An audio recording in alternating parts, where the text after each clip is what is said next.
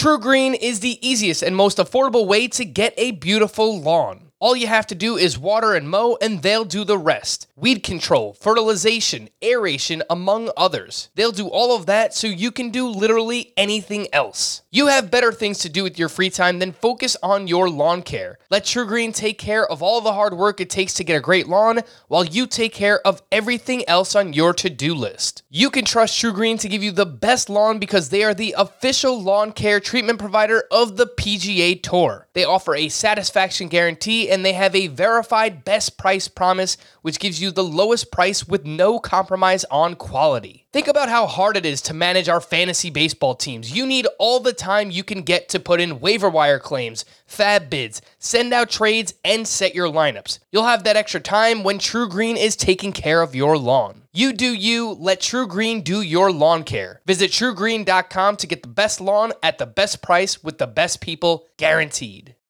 Welcome to the Fantasy Baseball Today podcast from CBS Sports. High drive, center field, hit the wall, grand slam. This is magnificent. Got a fantasy question? Email fantasybaseball@cbsi.com. Get ready to win your league. Where fantasy becomes reality. Now here's Frank, Scott, Chris, and Adam. Welcome into Fantasy Baseball Today, Tuesday, February 2nd. Frank Stanfield joined by Scott White in the midst of a winter storm here in the Northeast. Ever roll around in the snow, Scotty? Oh yeah, no. There was usually one good snowstorm every winter growing up in suburban Atlanta. When I say one good snowstorm, I mean a few inches, but it was enough to play in. And you got to miss school and everything, and it was gone in a couple days. But it was all the good part of snow with none of the bad, basically. Yeah, that's basically the opposite in New York, because we've got about 2 feet of snow here, and it's not looking too good. No playing for the snow for me today. All work. It's fun to watch the snow fall, but in New York it becomes this mix of dirt and gravel and just slush, and after a couple of days, snow in New York is just an absolute mess. At least in the city, it is. As someone who might know what I'm talking about is a fellow New Yorker, and that is Ariel Cohen, the creator of ATC Projections, which you can find on Sportsline, the host of the Beat the Shift podcast, and of course, 2019 FSWA Baseball Writer of the Year, but also nominated for Baseball Article of the Year for this past year, for 2020, nominated with me. So may the best man win. What's going on, Ariel? Absolutely, and congratulations to you on the nomination. And you were nominated for Writer of the Year. How are you doing, Frank? And how are you, Scott? I'm doing well, man. Yeah, I nominated for Baseball Writer of the Year. I don't know. Maybe I accidentally submitted some of Scott's articles, and I plagiarized them, and I kind of put them in, submitted them as my own, and that's how I got nominated. What do you think, Scott? Probably not. Probably not. I appreciate being the one who's not nominated here. I appreciate you offering up that sentiment. We'll see. We'll see what happens. I'm excited. Big show today here with Ariel. We're going to take a closer look at the 2021 ATC projections, and we're going to compare some to our rankings. Scott, Scott doesn't like projections very much. We'll talk about it a little bit more later on, but we're gonna pit some of his rankings up against Ariel's ATC and see what we get. But of course, we do have some strategy conversation regarding salary cap drafts, formerly known as auctions. We'll have that, and we do have some mailbag questions. It seems like finally, maybe, the Nolan Arenado trade will become official. And Scott, I've asked you about Nolan Arenado enough, so I did just want to get Ariel's quick thoughts at the top here.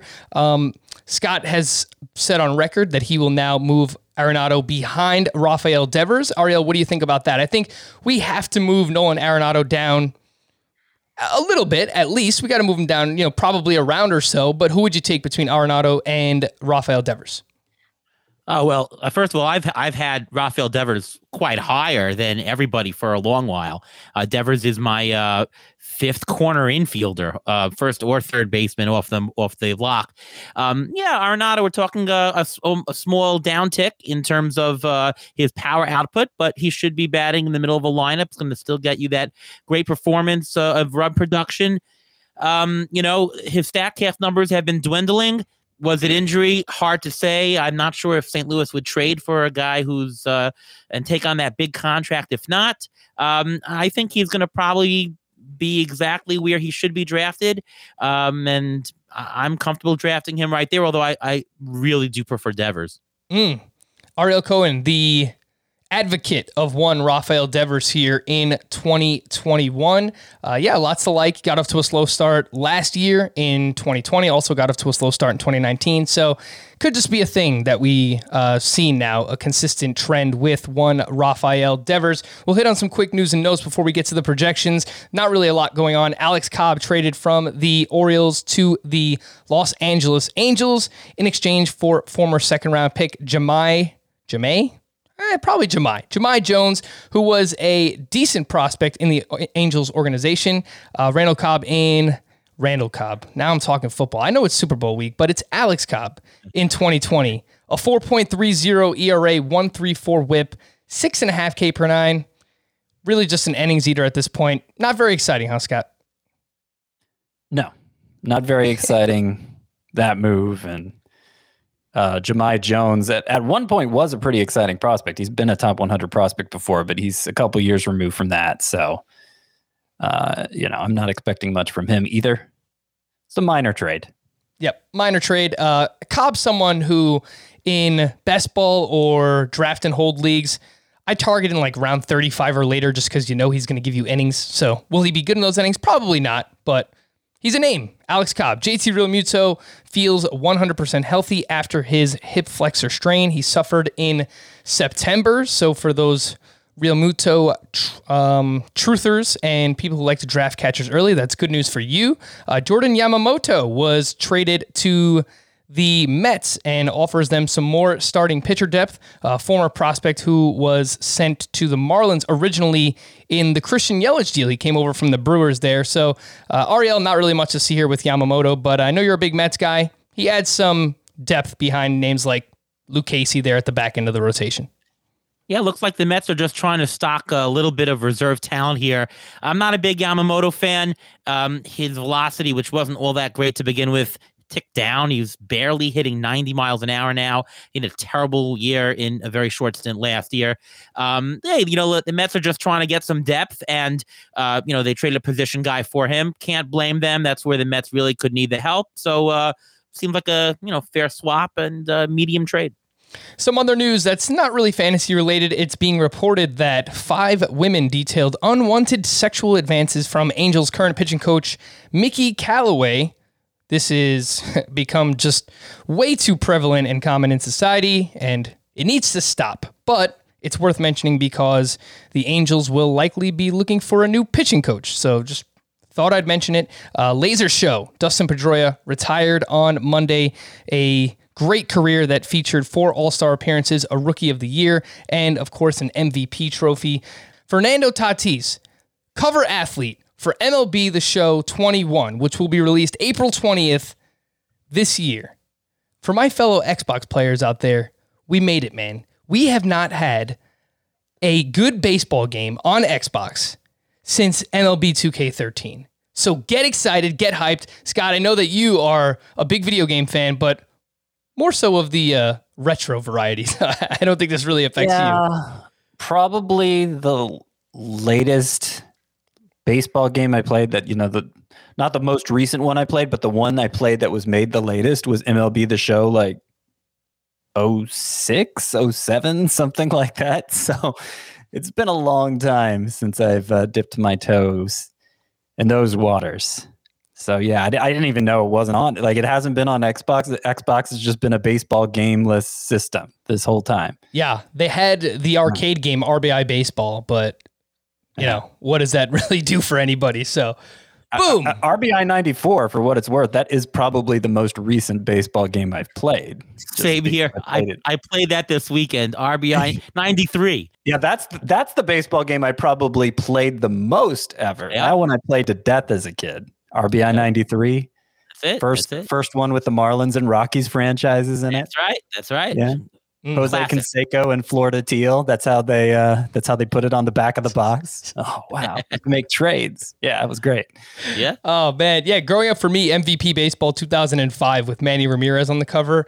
Anyone who ever played baseball video games, you know what I'm talking about. Before we get to the projections, just want to quickly remind everyone that if you are a big football fan, you know that the biggest sporting spectacle of the year is nearly upon us.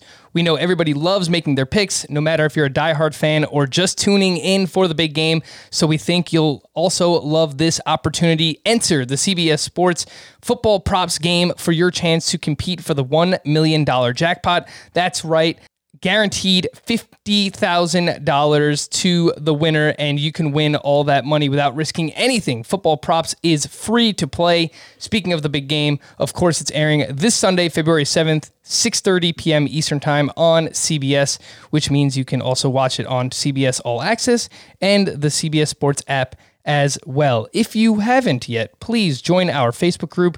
Lots of great questions and discussions going on there. Plus, if you're looking to join a league or you need to fill a vacant spot and you're the commissioner, there is a lot of people looking for leagues there. So you can post it in our Facebook group, our Fantasy Baseball Today Facebook group. Also in the month of February, Scott, Chris, and I will be doing weekly Q&As. Ask us about anything, fantasy, life, video games, music, whatever comes to mind. You can find Scott Mondays, 9:30 p.m. Eastern Time, me on Tuesdays, 7:30 p.m. Eastern Time, and Chris on Wednesdays at 9 p.m. Eastern Time. The link to join, facebook.com/groups/fantasy baseball today. It's also in the podcast/YouTube description. Scott, I know that you were just in there, and someone asked you a question about Anthony Rizzo. Oh yeah. No, that was the most interesting question I got. Yeah, they said, why does Anthony Rizzo follow you on Twitter? And why don't you follow him back? It's a pretty good And question. I said, I don't know, but both make me feel pretty cool, right? The fact that Anthony Rizzo follows me and I don't feel the need to follow him back. I mean, I'm big time in Anthony Rizzo, right? That's I not nice. actually do feel like Anthony Rizzo is my coolest follower because he's not somebody who goes and follows everybody. You know, he's got like 200 something followers, and for some reason, I'm one. I don't know, but I haven't lost him yet. It's been a couple years, so I try not to say anything bad about him, I guess. All right. Well, you probably talked him up in fantasy somewhere along the lines, and maybe he heard a clip of it. So, very fair question. But again, you can ask all those at our Facebook group. ATC projections. Going to mix in some questions about your process, Ariel, and of course, Scott versus ATC. His ranks up against your projections. So ATC actually stands for average total cost, which I did not know. I'm a dum-dum. I just thought you kind of named them after yourself. I thought your middle name started with a T, and there you go. Ariel, whatever your middle name is, T. Cohen. That's what I thought it stood for, but that is not correct. They are average total cost, and these projections are great. They were actually named the #1 most accurate fantasy baseball projections by Fantasy Pros last year. So I did just want to start things off with, what is your process? Because I know that we had you on back in, I think it was like October, a long time ago now, and you mentioned that your projections are in aggregate, so they take into consideration other projection systems. So if you can break that down in layman's terms, what does that mean, Ariel? Yeah, very basically, there are a lot of other good projection systems out there, and they do all sorts of good things. Some are manual, some are automatic, formulaic based. Some of them are better for home runs, and some of them do pitching strikeouts better. Each projection system has a good quality and a worse quality to them. And I take the best parts of each. For home runs, I might take 40% of projection system A and 20% of projection system B. And for a different one, I can swap that and take nothing of one and a lot of another. It's a way of combining, getting the best parts of each projection system in one. It really helps you not go off track. So because I'm melding projections, I'm not going to project, oh my God, this guy's going to be amazing. What I'm going to do is I'm going to stop you from making mistakes. If ATC thinks that a player is really a bargain, wow, he probably is. And if ATC says stay away, it's probably a good idea that you might get mixed up by just using one standalone projection system on its own. So how much subjectivity do you put into the projections, or is it all just all right, you're looking at past 3 years production, what a player has done most recently, projecting forward a little bit, taking a piece here, a piece there from this projection system. But when it comes down to it, how much are you actually adjusting on the fly by yourself, Ariel, where you say, all right, well, all these projection systems have player X, let's say Dominic Smith, projected for this many at-bats, but I think he's going to get more. How much of that is just your opinion? Yeah, well, in terms of the rate stats, in terms of, how many home runs per at bat or how many stolen bases per plate appearance, pretty much almost nothing. I pretty much take the formula that ATC produces, and that's what it is, unless I see some kind of really error that makes no sense, that there's something wrong with the data, but it's pretty much nothing. With the playing time, it's mostly formulaic, what ATC does, but if I think that there's something in the news that maybe isn't there yet. So, Daniel Murphy retired and Nolan Arenado is shipped off to St. Louis.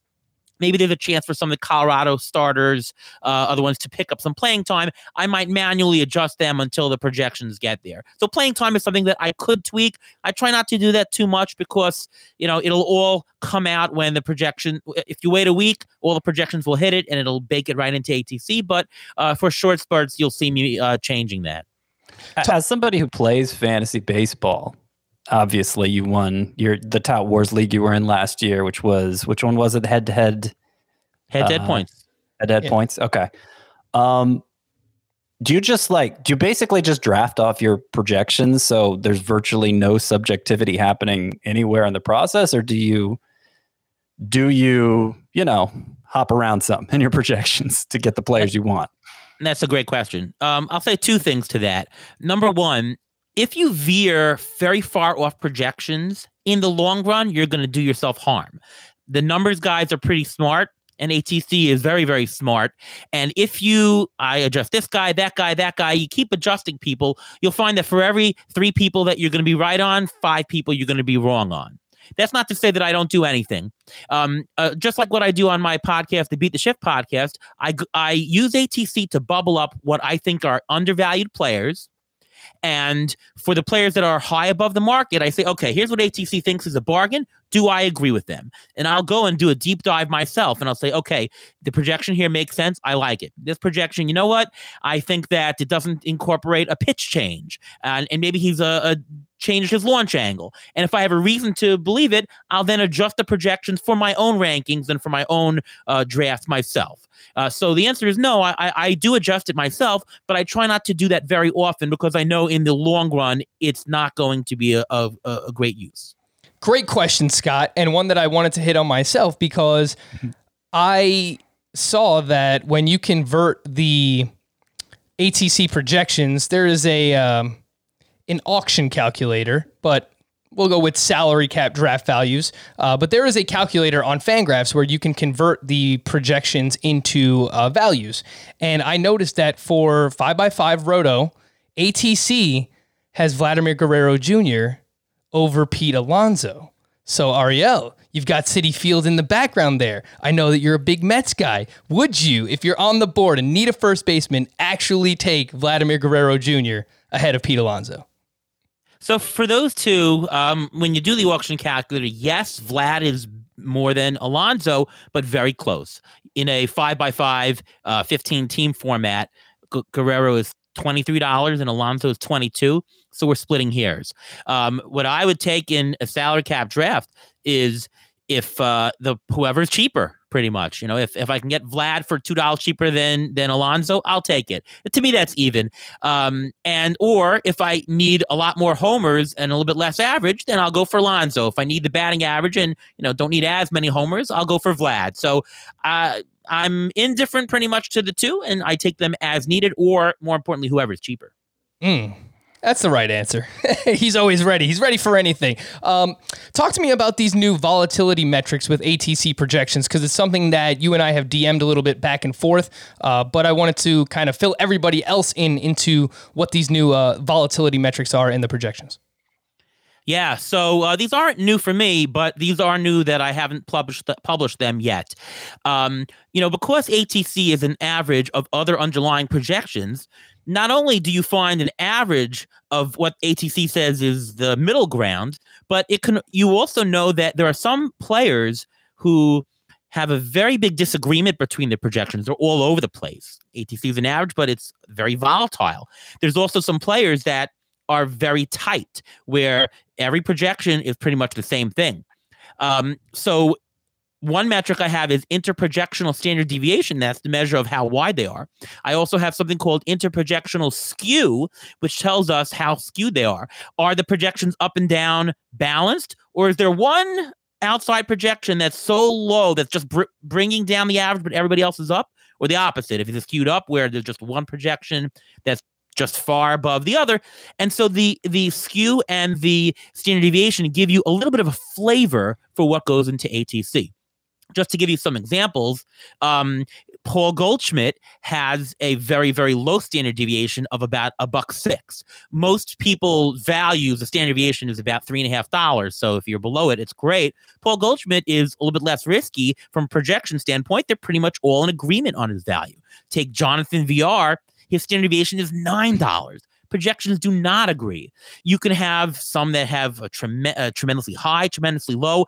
I'm less confident in picking VR, even at ATC's value, because who knows? They can be all over the place. On the pitcher side, Tony Gonsolin, $9 standard deviation, but Mitch Keller, only $1.25.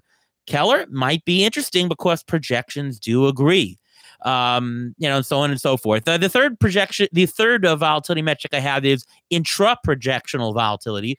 And that's just a measure of the 5x5, how much of a one category or multi-category player is. So like Keston Hiura has a very low intra-standard deviation because he gets a little bit of each category. Whereas Adalberto Mondesi has a tremendously high one. He's a one-category player. For the same price, I would prefer the multi-category guy. And so you now can get a measure of how that stacks up within ATC.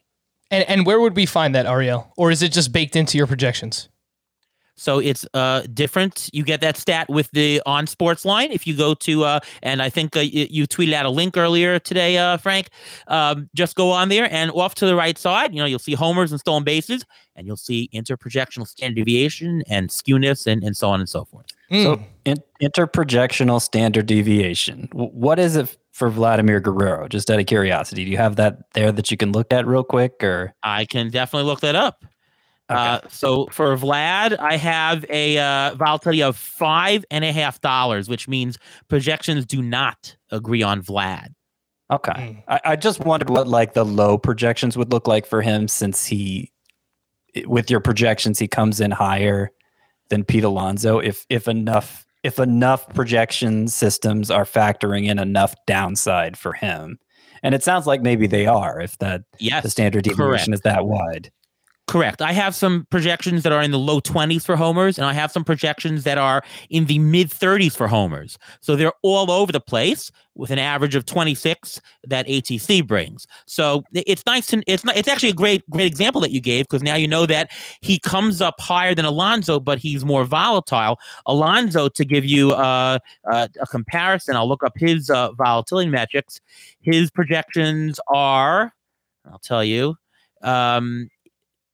an integer and a 3.2. So he's about an average player in terms of volatility. So if you're thinking about the difference between the two, Alonso is clearly the safer person, the safer player in terms of the distribution of projections. Yeah, no, that's very useful too, because it's a way to find players who, okay, we know Vlad has a very high ceiling, but the floor might be lower than someone like Pete Alonso, who's being projected, at least in terms of salary cap draft value, to be a similar cost. So it's something that definitely is useful for fantasy baseball purposes. All right, let's get into what people actually came here for. Scott versus the computer, the projections. Scott, why do you hate projections? Can you just let Ariel know? Well, first, I would say, my argument carries less weight based on some of the details he shared about his own projection system. And certainly, if you're going to go about using projections to draft off of them, combining the best of all projections would be the way to do it. But for someone like me who is in the data enough for every player individually, I just don't feel like they're necessary. And I would be worried that I'd be locking myself into one expectation for a player. Okay, this is what the projection says he's going to do, so this is what he's going to do, instead of considering the wide range of outcomes and adjusting for that, going for the upside play late, going for the safe play early, which is what I like to do. If I'm just confined to one example that may or may not happen, but one example of what could happen, then I'd be afraid it would lead me to some bad decisions. I think it's less likely with the projection system you set up, but that's why I don't really use projections as a draft tool for myself. So let's talk about a player in particular, Scott. I know that you are still very high on Alex Bregman. You were high on him entering last season as well, and you have Bregman ranked as your number 3 third baseman in both formats, in both head-to-head points and in Roto, the traditional 5x5. ATC loves Bregman in points leagues, which makes perfect sense. Really good OBP, good eye at the plate. He's going to walk a lot. That helps in points leagues. But they have Bregman as the 8th third baseman in Roto. So, Ariel, defend the projections on Alex Bregman. Well, I don't have to defend the points league because he comes out great. Right. It's pretty much a lot to do with the roto and with the batting average nature of 5x5. His batting average, he had a 242 batting average last year. His homers trickled down. He only had 6 homers last year, which scaled to about 16. The 2019 year where he hit 41 homers seems off. He was lucky in terms of he hit more fly balls than he usually does, and it went back down this past year, so it's fluky. Home runs per fly ball, that was extremely lucky, and it went down to where it is now. His hard hit contact has been down 3 straight years. His barrel rate, all the StatCast metrics, down every year over year. So I'm not going to say that he's a terrible player. He's obviously one of the best, and I'm projecting that, but I don't have this near 40 home run kind of projection. Maybe he can hit 30 home runs. Maybe he can bat 280. ATC is just a tad lower than that. I don't see anything more. And to me, he needs more stats. And he has nothing in stolen bases, right? If you have nothing in stolen bases, you're going to fall very, very far in Roto. It's hard to take him early on.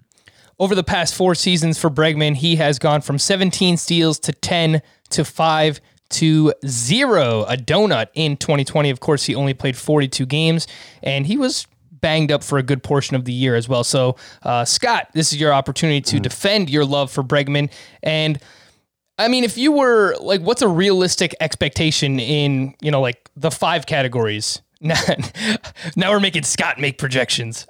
What would you expect, realistically from Bregman in a Roto type context? Well, I'm probably thinking the middle ground between his 2018 season and his 2019 season. 2018 season, he hit 286 with 31 homers. 2019, 296 with 41 homers. It surprises me that batting average is considered a trouble spot for Bregman. I know he hit 242 last year, but that seems like one of those stats based on the oddities of the season and the consistency of his track record that we can throw out. I mean, he makes a ton of contact, great plate discipline.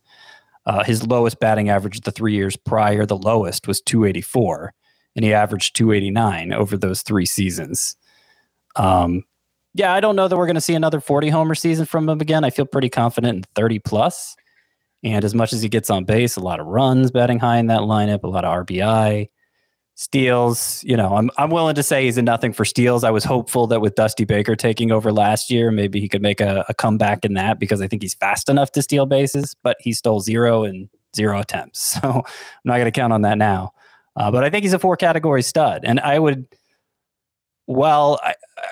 think it's reasonable not to rank him as high as 3rd if you wanted to put Arenado ahead of him, Rendon, maybe even Devers. I don't know how 7 third basemen end up ahead of him. That's a difficult one for me to wrap my head around. But what's the case against Eugenio Suarez being better than him? Well, I mean, Eugenio Suarez had one monstrous power season. It was pretty good the year before that, but he has strikeout issues. After last season, I'm not totally sure he's trending the right direction. He had the shoulder trouble early on, and his batting average just bottomed out. And since the plate discipline isn't that good for him, I'm not. I mean, if you're asking me category for category, what could Suarez be better than Bregman in? I would say maybe home runs, but I'm not even super confident in that. And I would definitely give Bregman the edge and all the others.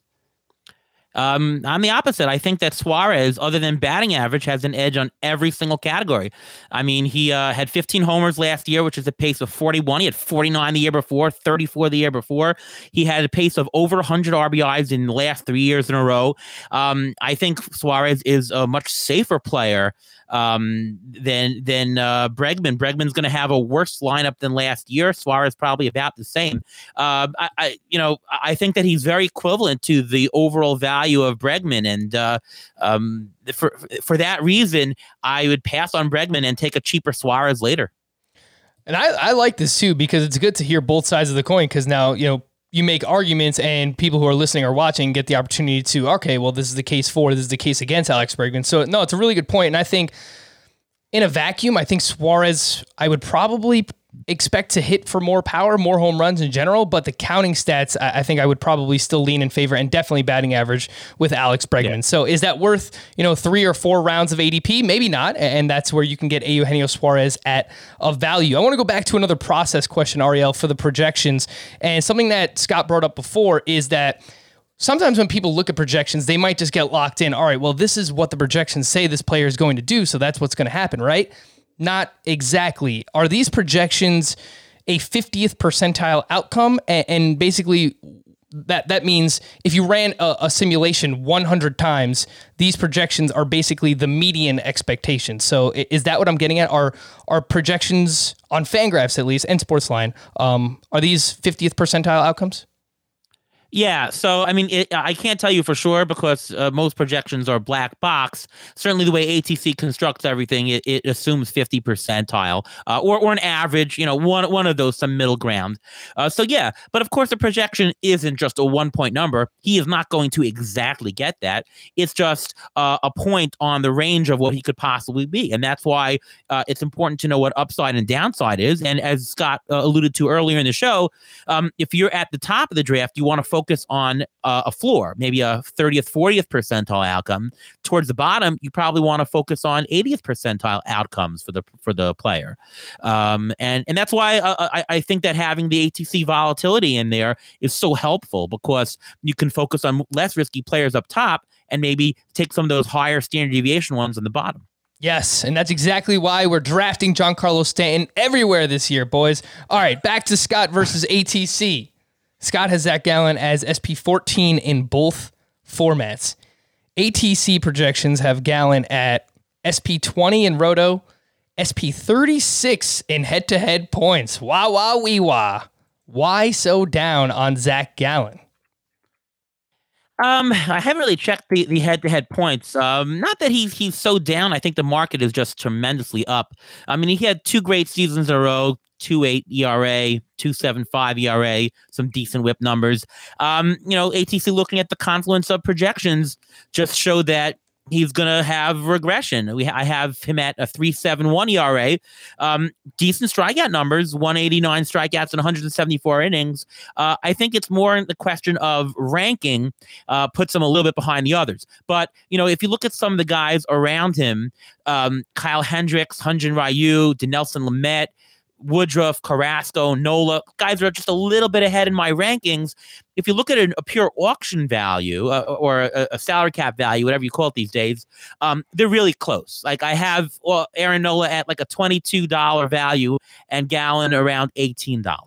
So there's a really big range, a really big bucket of players that are so close in value there that to just talk about the straight ranking number doesn't tell you the whole flavor.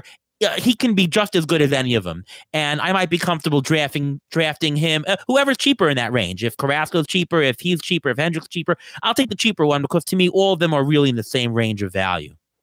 The ADP for Zach Gallen, according to Fantasy Pros, is at 42. So, Scott, would you be willing to invest that early? Let's say, late 3rd round pick, early 4th round as your likely SP2. Would you be willing to invest there on Gallen? Yeah, I would. I mean, that's the point in the draft where I feel like you have to get the majority of your pitching, because everything, once you fall below a certain tier at that position, everything is just too risky and way more downside than upside. And Zach Gallen, was on the right side of that. So, I have him right there with a lot of the same pitchers Ariel mentioned, Carlos Carrasco and Brandon Woodruff specifically. It was a really close call between those three. And the reason I ultimately went ahead with Gallen is because I don't have any reason to think he's not durable. He's been, in 2019, between the majors and minors, he threw close to 180 innings. And last year is consistently 6 innings, 7 innings. Woodruff and Carlos Carrasco, in their very recent past, have had some health issues, some issues that caused them to miss a lot of time. So that's why I opted with Zach Gallen over them. I think maybe why projections in general are lower on Gallen than I am is kind of something that I've kind of felt more alone on among fantasy baseball analysts in general in recent years, and that is putting less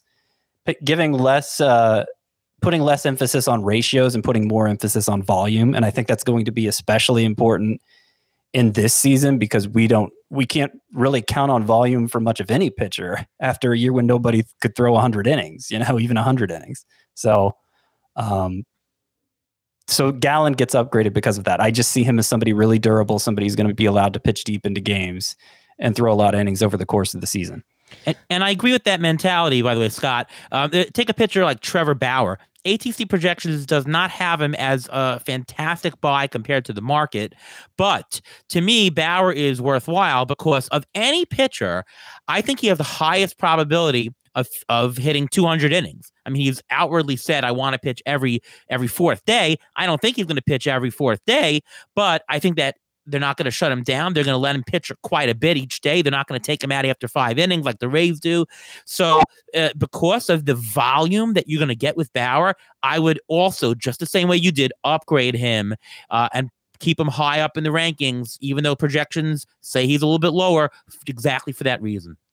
I want to go back to another process question here, Ariel, and I wanted to ask, how does ATC account for talented players that we might have questions regarding their playing time versus players who will play every day but maybe are not as skillful? For example, your projections article on Sportsline points out that you are very bullish on Tony Gonsolin, who is projected for a 3.79 ERA and a 1.20 WHIP by ATC, but we don't know if he'll be in the rotation right away, but it could just be one of those things where it assumes, talent wins out. So how does the projection system account for playing time versus skills, basically, with some of these players? Yeah, so the hardest thing about projections is the playing time. The rates are a little bit easier. You won't go so far. Any good projection system won't go so far off the rates. You might get 1 or 2 less homers or not per at bat, but the playing time can differ, and that's the hardest thing to predict. What ATC does, and ATC's formula for projections for the playing time is one of those aggregate things, and it probably picks a little bit more manual projections than the automated formulaic, because it knows that it has a good history of manual projections doing a little bit better. And what manual projections do is that they see a high-skilled player, and they give them a little bit more playing time than some of the other projections would. So I find ATC in general, when there's a little bit more high skill, getting a bump in playing time. So, for example, last year, Dominic Smith, who nobody thought, where's he going to play? Is he going to DH? Is he going to play? You got Cespedes, well, left field. He can't play left field. Lo and behold, he was a high-skilled player. He won out. ATC was the highest projection system on him because it got that bump from that manual system that gave him some more at-bats. The year before that, DJ LeMahieu on the Yankees, where's he going to play? Is he going to play second? Well, you got Gleyber short. You can't play first. ATC saw the high skill and bumped him probably a good 100 at-bats, and so it does that. So ATC will correlate in some way the high skills with that by the fact that the playing time is has a higher weight towards some of the manual projection systems that do that. Yeah, and I think that later on in drafts, especially in deeper leagues, you should be taking these dart throws at players who have these questions, but we feel pretty good are good players. I mean, if there's no universal DH, right? If there is no DH in the National League, I could see some of the Padres potentially coming at a discount.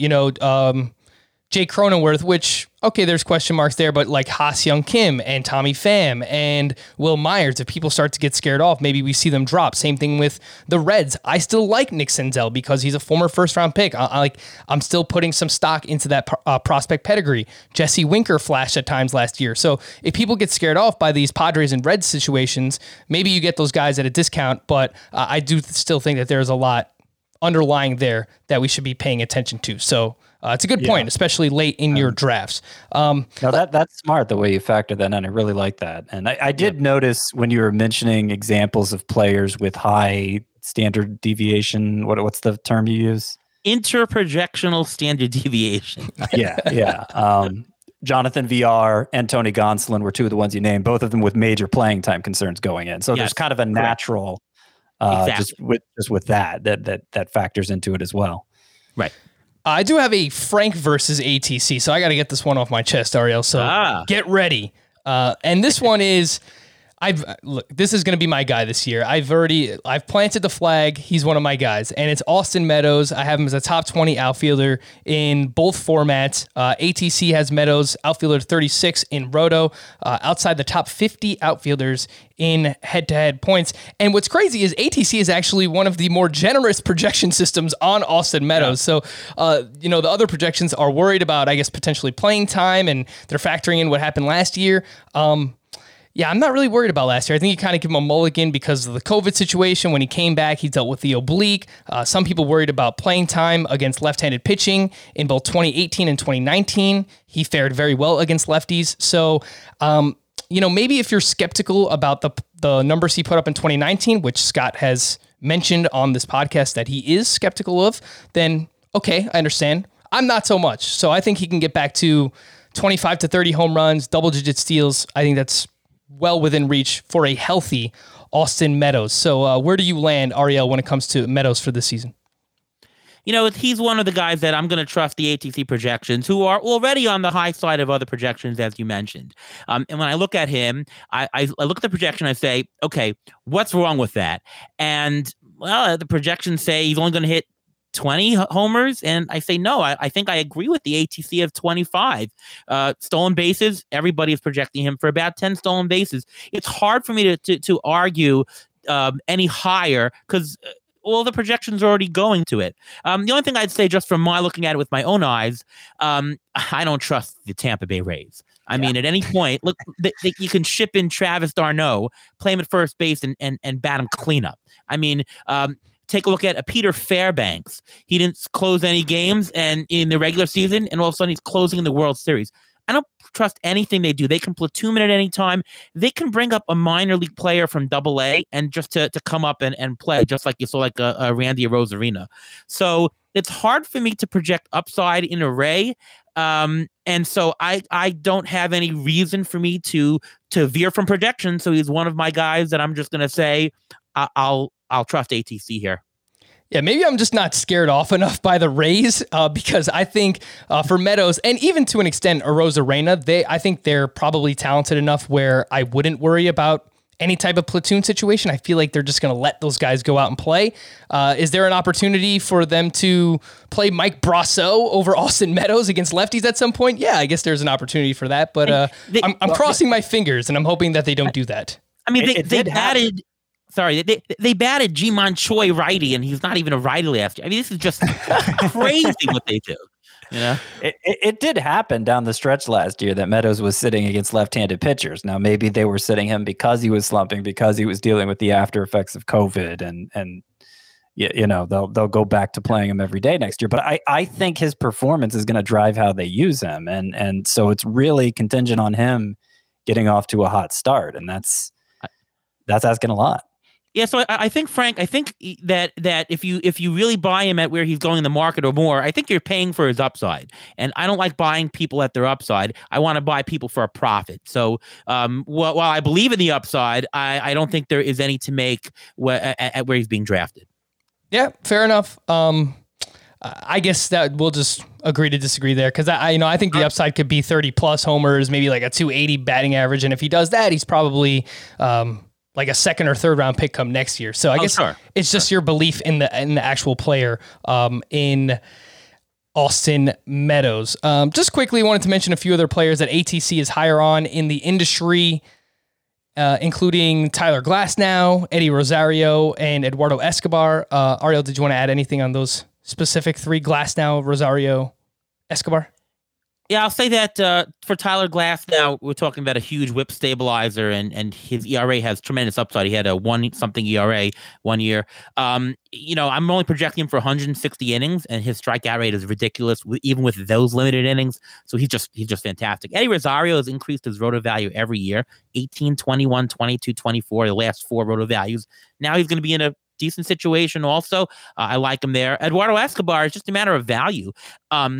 Great career year in 2019, classic regression last year. And I think that people are just saying, oh, yeah, it's just he project 2020 all over again. No, I think he's close to where he used to be. Probably not as high as 2019. So I'm about a $10 player, and the market's only paying at $2 to $3. So I just like him for the price. 3 players that ATC is lower on versus the industry. This is an interesting one.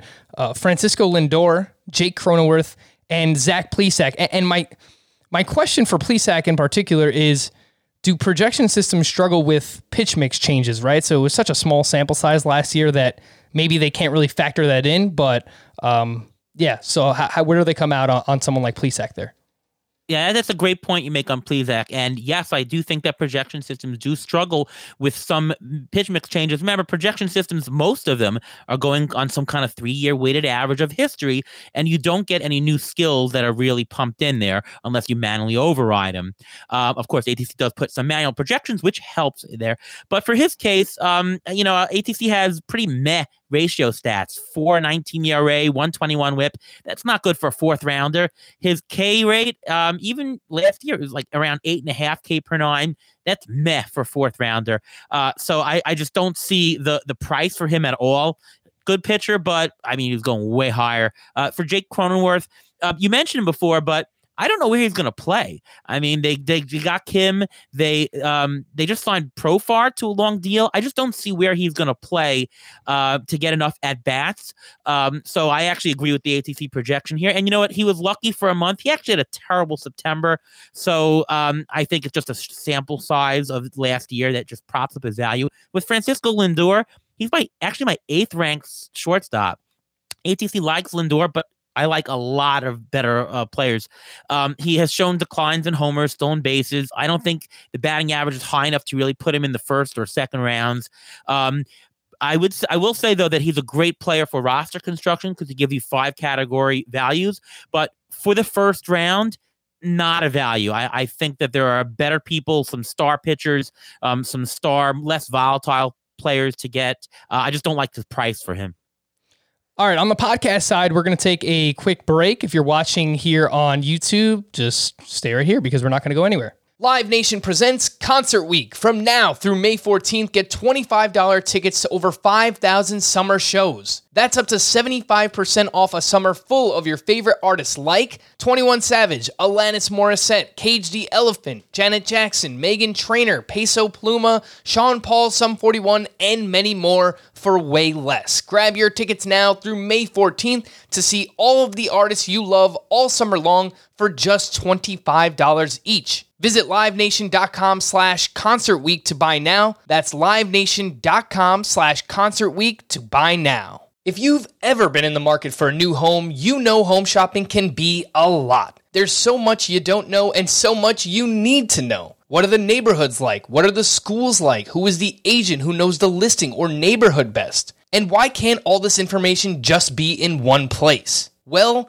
now it is on Homes.com. As somebody who's been through this, I can tell you these features are so incredibly valuable. They've got comprehensive neighborhood guides and detailed reports about local schools, and their agent directory helps you see the agent's current listings and sales history. The area you live in is just as important as the house itself. You can get to know a neighborhood without ever setting foot in it. Say you're a really active person. You could find out about the nearest parks. Do they have a baseball field? Maybe you want to join a softball league like Chris and I play in. Also, Homes.com collaboration tools makes it easier than ever to share all this information with your family. It's a whole cul-de-sac of home shopping information all at your fingertips. Homes.com. We've done your homework.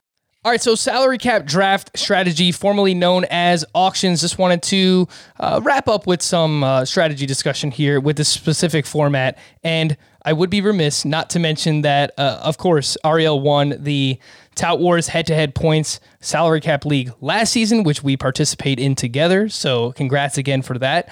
Ariel, how much do you plan beforehand in a format like this? Because I tend to overdo it where, I have an entire sheet, handwritten, by the way, with players that targets at every position, how much I expect them to go for, and backup plans in case I get priced out on said player. So are you going that hard when it comes to planning for a salary cap draft? Well, thank you very much for the congratulations, and I thought you were a really big foe. I saw that we went after a lot of the same players in the league. I put quite a bit of preparation into it. I don't handwrite anything because my handwriting stinks. I use a computer. But no, I plan. I have obviously a value for every player, and I have a market value for every single player. The best way to determine what you think is going to be a bargain is to think about what other people are going to pay. But I don't have a backup plan for if I don't get a player. I'm not interested in any player. I create what I call hotspots. So let's say, for example, I find that Alonso, Matt Olson, and Paul Goldschmidt are all similarly priced players, slight bargains to what I think that others will pay.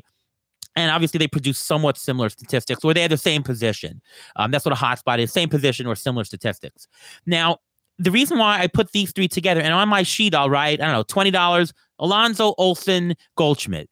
I don't care which one I get because they're all similarly priced. But here's the interesting thing. You might be very interested in Alonso. Somebody else might be interested in Olsen. I would have no idea if somebody is very interested. But when you have three players in a hotspot, the probability that one of those is going to fall at the price I want to pay goes up. The bigger the hotspot, the four players, I can probably get one of those four at a high probability. So I'll try to look for pairs and quadruple and as many hotspot and large size or up and down the auction. Where the hotspot's at $25, where the hotspot's at $10, where the hotspot's at $4, at $2. And I'll see, okay, here's a list of players. I want one of these three, one of these four. And whatever comes out the cheapest, that's how I get it. So that's my planning that goes into salary cap drafts.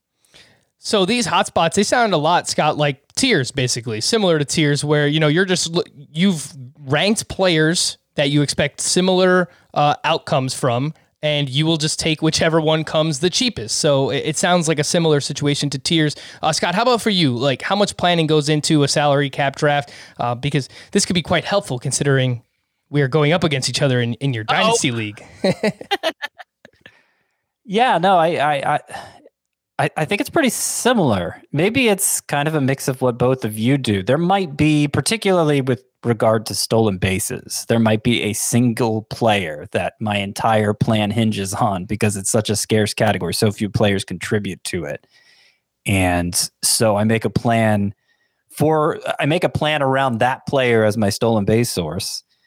And if it doesn't work out because it would just blow out the budget because he goes for way too much, then, I have a plan B in place for stolen bases based on that. But for most of the positions, I'm targeting a range of players, a tier of players, a hotspot of players. I think these are all basically referring to the same thing.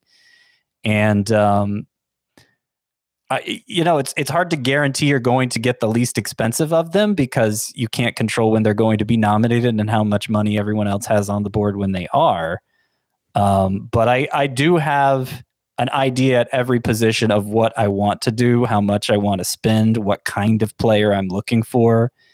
And, I make it I obviously make it so it can fit within the budget, $260. And in the heat of the draft, I might have to spend over for something. I might get something for much less than I had budgeted for, and obviously I tweak what I'm aiming for at each position based on that. So I do pen and paper with this.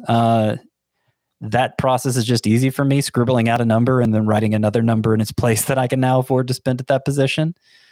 But computer, pen and paper, it's whatever you're most comfortable with, I think.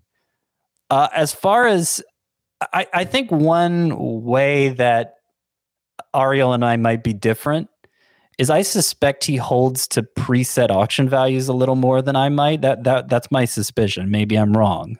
But really all I use auction values for is just an estimate of what other people are going to spend on the guy.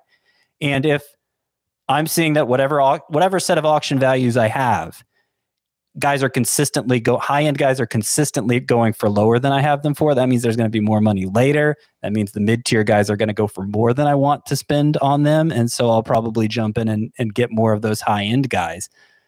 Opposite applies. If all the high-end guys are going for more than I have them marked down for, that means there's not going to be much money for the middle-end guys, and they may all be discounted. But that's really all I use auction values for personally. Ariel, I wanted to ask you, what is the ideal split in terms of paying for pitching versus hitting? Because, many people bring up the 70-30 split in favor of hitting. So spending 70% of your salary cap budget on hitting. But in Roto, you start 14 hitters and you start 9 pitchers, which means hitters take up roughly 61% of your starting roster. Yet there are 5 pitching categories and there are 5 hitting categories. So you need all of them. Why are we not going 50-50? What are you specifically doing when it comes to this hitter versus pitcher split? All right, so this is not a cop-out answer. The real answer is I do whatever everybody else does. And the right number for what you should split hitter and pitcher is whatever the league is doing. And I'll give you an exaggerated example. Let's say I thought that cosmically the real answer is 50-50 because just as many points are hitters, just as many pitcher, so it should be 50-50, and that's the theoretical answer.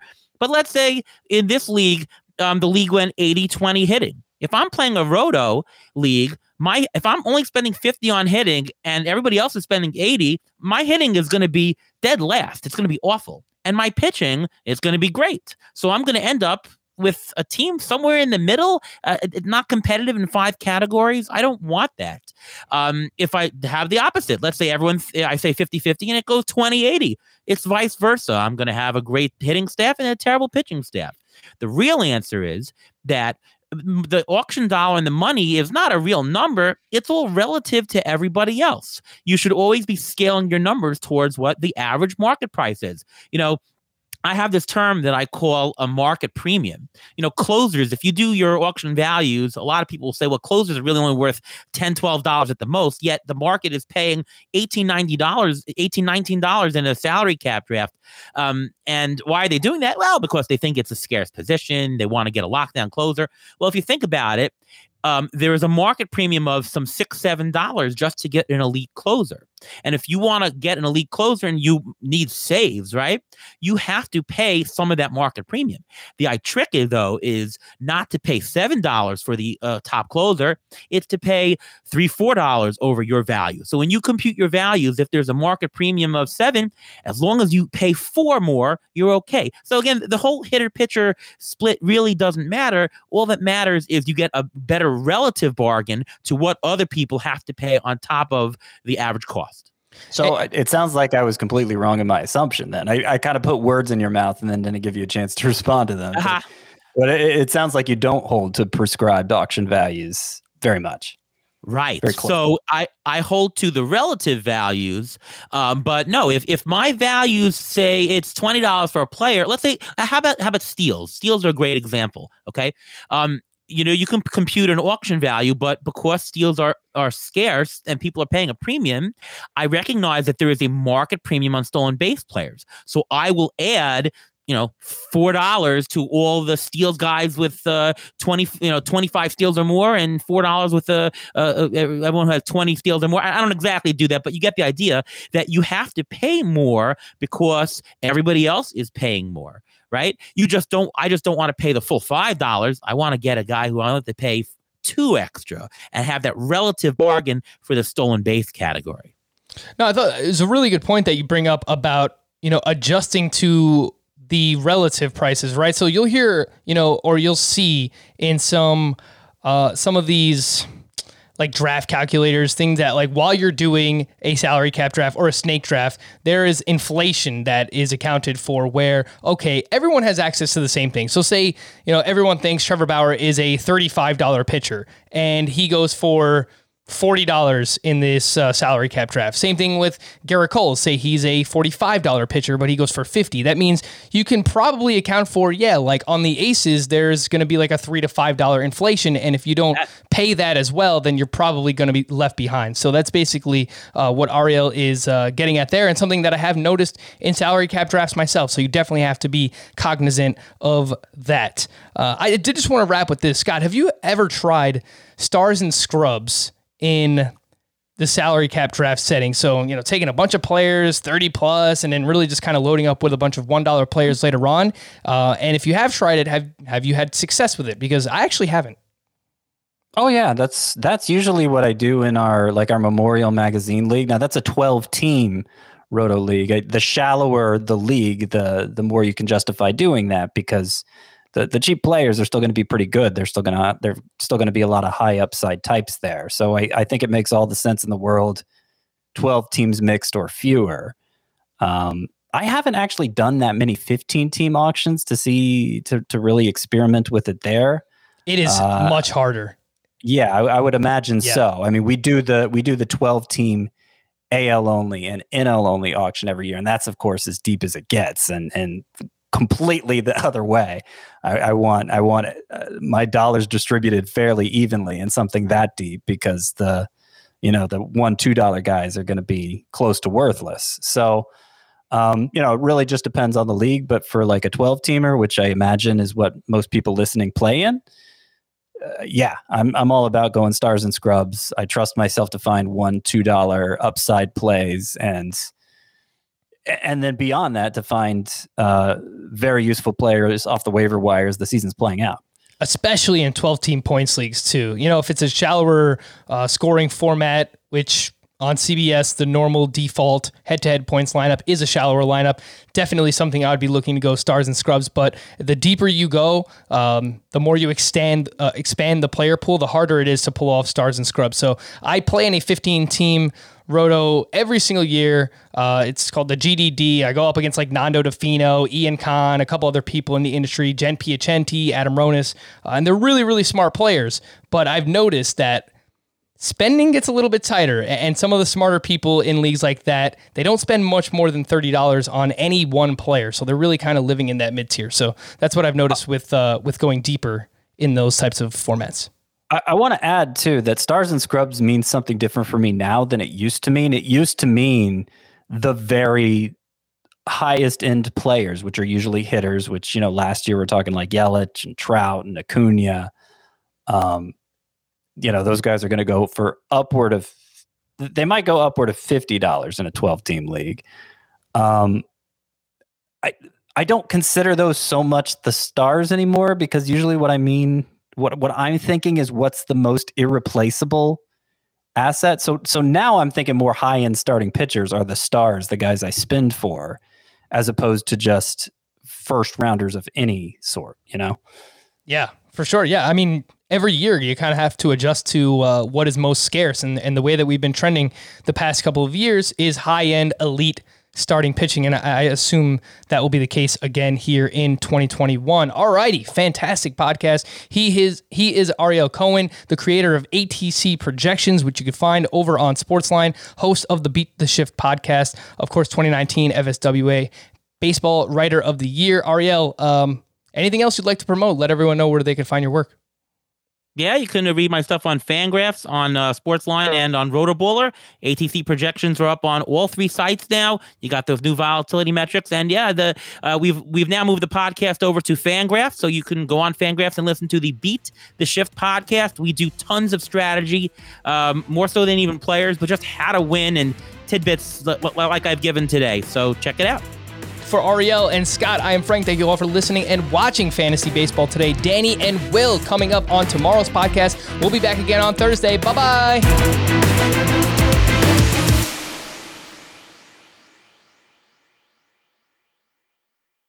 Now streaming on Paramount Plus. You ready, Bob? Well, all right. Audiences are raving. Bob Marley is electrifying. It's the feel-good movie of the year. You dig? Bob Marley, One Love. Rated PG-13. Now streaming on Paramount Plus.